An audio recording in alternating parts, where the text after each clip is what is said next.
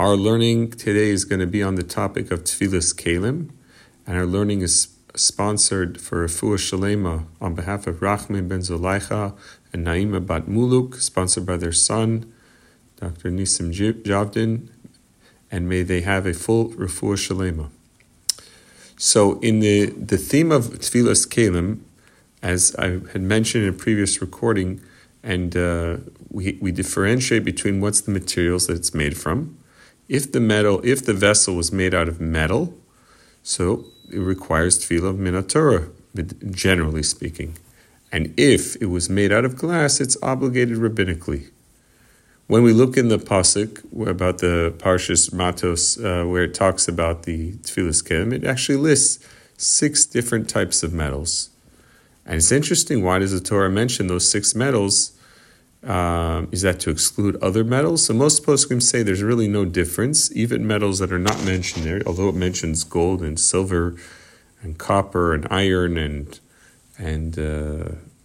lead and tin, but nonetheless, the ones that are not mentioned, most poskim say would also be included as well. But sometimes we also have vessels that are coated with other materials. Some metals have plastic coating on top, which definitely would lower down the status of obligation. Some are coated with glass, and that's just something you have to look into. Now, the reason that glass is obligated is not biblically, because it's not obligated biblically. It's only obligated midrabanan because it's able to be melted and put together, and therefore there is a discussion and an argument if plastic is also obligated, and the consensus is that you can't really say that it's a real obligation like glass, because the Chazal didn't talk about plastic vessels, even though that you can melt them and reshape them, but it's praiseworthy to immerse vessels that were made out of hard plastics. Okay, now the other topic we will discuss, which is very, very practical, is let's say it's made out of metal or glass where I would need to tovel them with a bracha, and it was owned by a non-Jew or so, in a way where, okay, I have to make the bracha, right? But the question is, do all vessels need to be toveled with the bracha?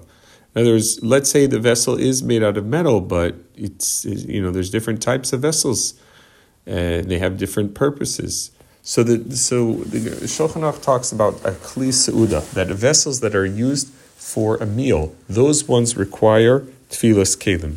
So the poskim, and they learn this out for the case of a knife that you use for shechita. This is mentioned in Shulchan Aruch in Yerdea, Siman 120, Sif 5 over there. So it talks about if you have, let's say, a knife which was a shechita knife, and there's a discussion and the argument, does it need Tevilas keilim? And what comes out from there is that if it's a vessel which the final stage of it is going to be where the food is edible, then it needs Tevilas keilim with a bracha. But if the only reason you're using it is not as a final stage of preparation, you're going to still need to cook it afterwards, then therefore that the vessel that you're using would only need Tevilas keilim with no need of a bracha. So let's give some examples. Things that would need a bracha: frying pan, because you fried the thing, now it's edible. Fork, knife, because you're using it to eat something which is edible. A cup, potentially, that would also need a bracha. Spatula, if it's made out of metal, because those things are using the vessel, they're being used for something which is now finished. What are things that, even if they were made out of metal and they were owned by non-Jews, they wouldn't need a bracha? So these are things where the food is prepared, but it's not in a ready state yet. So you would need to immerse it in the mikveh, but you don't make a bracha. So this would include a rolling pin. Let's say the rolling pin was made out of metal. If it was made out of wood, it anyways wouldn't be obligated in mikveh altogether, because wood it doesn't need, and stone doesn't need, and the like. But let's just say it was made out of metal. But it doesn't make a bracha, because you don't make a bracha on it because it's not going to prepare the food for the final stage of it being edible. It's just a preparation that you would then need to eventually bake the bread. bake the dough. Rolling pin, only you need to tovel it, but without a bracha. A meat grinder, because the food is not edible yet. A butcher knife, for example, the food is not yet edible. It's just to make the big pieces get cut up, so it wouldn't need a bracha. And let's say jars used for storage, even if out of proper glass, they would not need, you would not make a bracha on them. Okay, fine. Let's now talk about using a vessel before immersing it. Can I use a vessel before I immersed it in the mikveh? So the halacha is that even though temporarily I'm not allowed to use a vessel for my own needs of eating from it until it went to mikveh, it's asur from the chachamim. It's asur rabbinically. We can find this in the Shulchan Aruch in Ramah, chapter 120, in Sivches. Over there in the Ramah, he mentions this concept that it's also to use it rabbinically. Okay, fine. Now, question is, let's say you were going to someone's house and they offer you food. This person isn't religious. They're giving you a cold drink and it's in their glass cups and you're certain they didn't tovel it in a mikveh. Can you drink from them? So the answer is no, even though that it's only temporarily. You still can't use it. There's an issur to use vessels that were not immersed in a mikveh. However, maybe we could be lenient in certain scenarios. So, for example, you could say, can I have it in a paper cup? That would be fine. That's not being lenient. That's 100% fine. Or let's say you said, can you give it to me in a plastic cup? So that would be fine. Even if you say, I for sure want to always tovel vessels that are plastic, and that's, some say do it, some say it's not so needed. But in any case, even if you're stringent that you will not, you won't use a vessel until it was toveled, even if it's made out of plastic. But if it's someone else who's letting you use it, we could be lenient. Okay, now, what about restaurants? Do restaurants and caterers and hotels that are owned by Jews, do they need that all their vessels are immersed?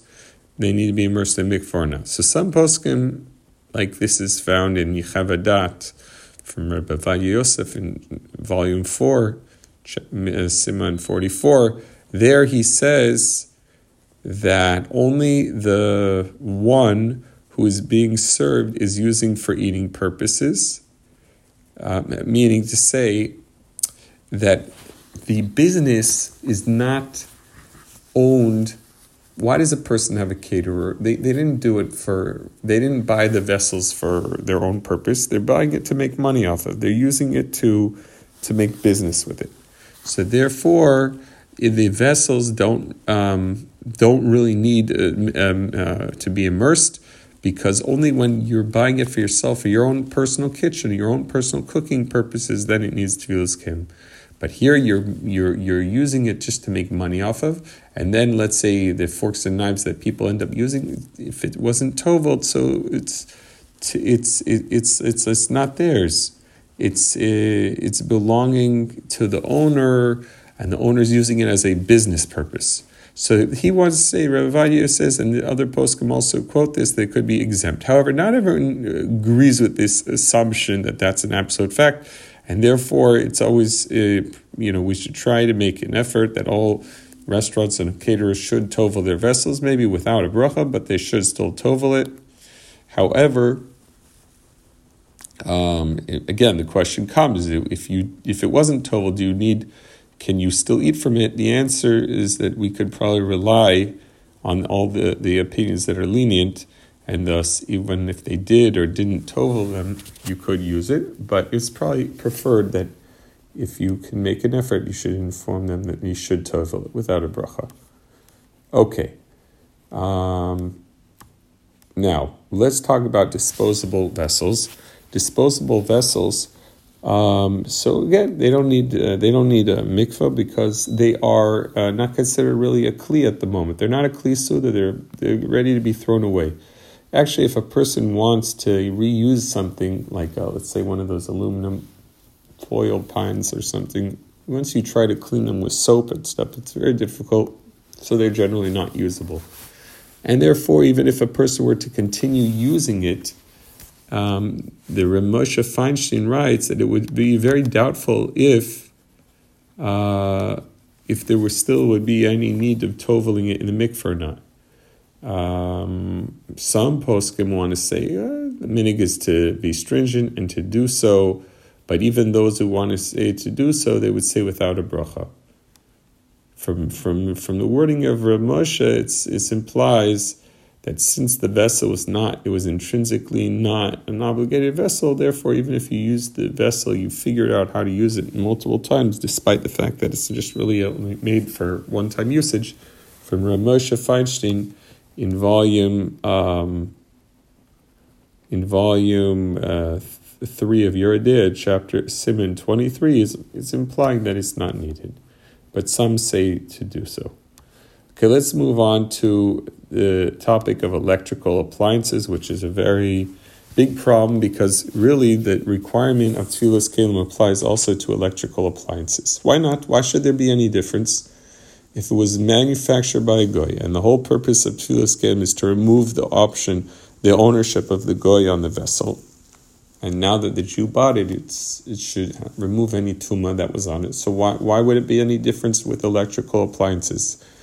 So there is, we'll just point out that with regard to toasters, Moshe Feinstein writes, again, it's in Yerideh, volume 3, and this is in Siman 24. He wants to say that maybe we could be lenient by toasters because the food is edible before it went in, and it stays edible after. You're just drying the bread and making it more improved of a taste. But he holds that intrinsically it doesn't really need Tevilas keilim because you're not really accomplishing anything new. Rav Moshe would hold that water heaters do need Tevilas keilim because it's basically clearly mentioned in the Gemara. And the reason could be is because water, when you heat it up, there is a great benefit to it. Rav Moshe would say that by bread and toaster, maybe it's not so much of a benefit. But even though to say that toasters are not needed, Tevilas keilim is not necessarily agreed upon by everybody. There are those who argue and say that even a toaster would also need Tevilas keilim. So this is a dispute. Now, we talk about general electrical appliances.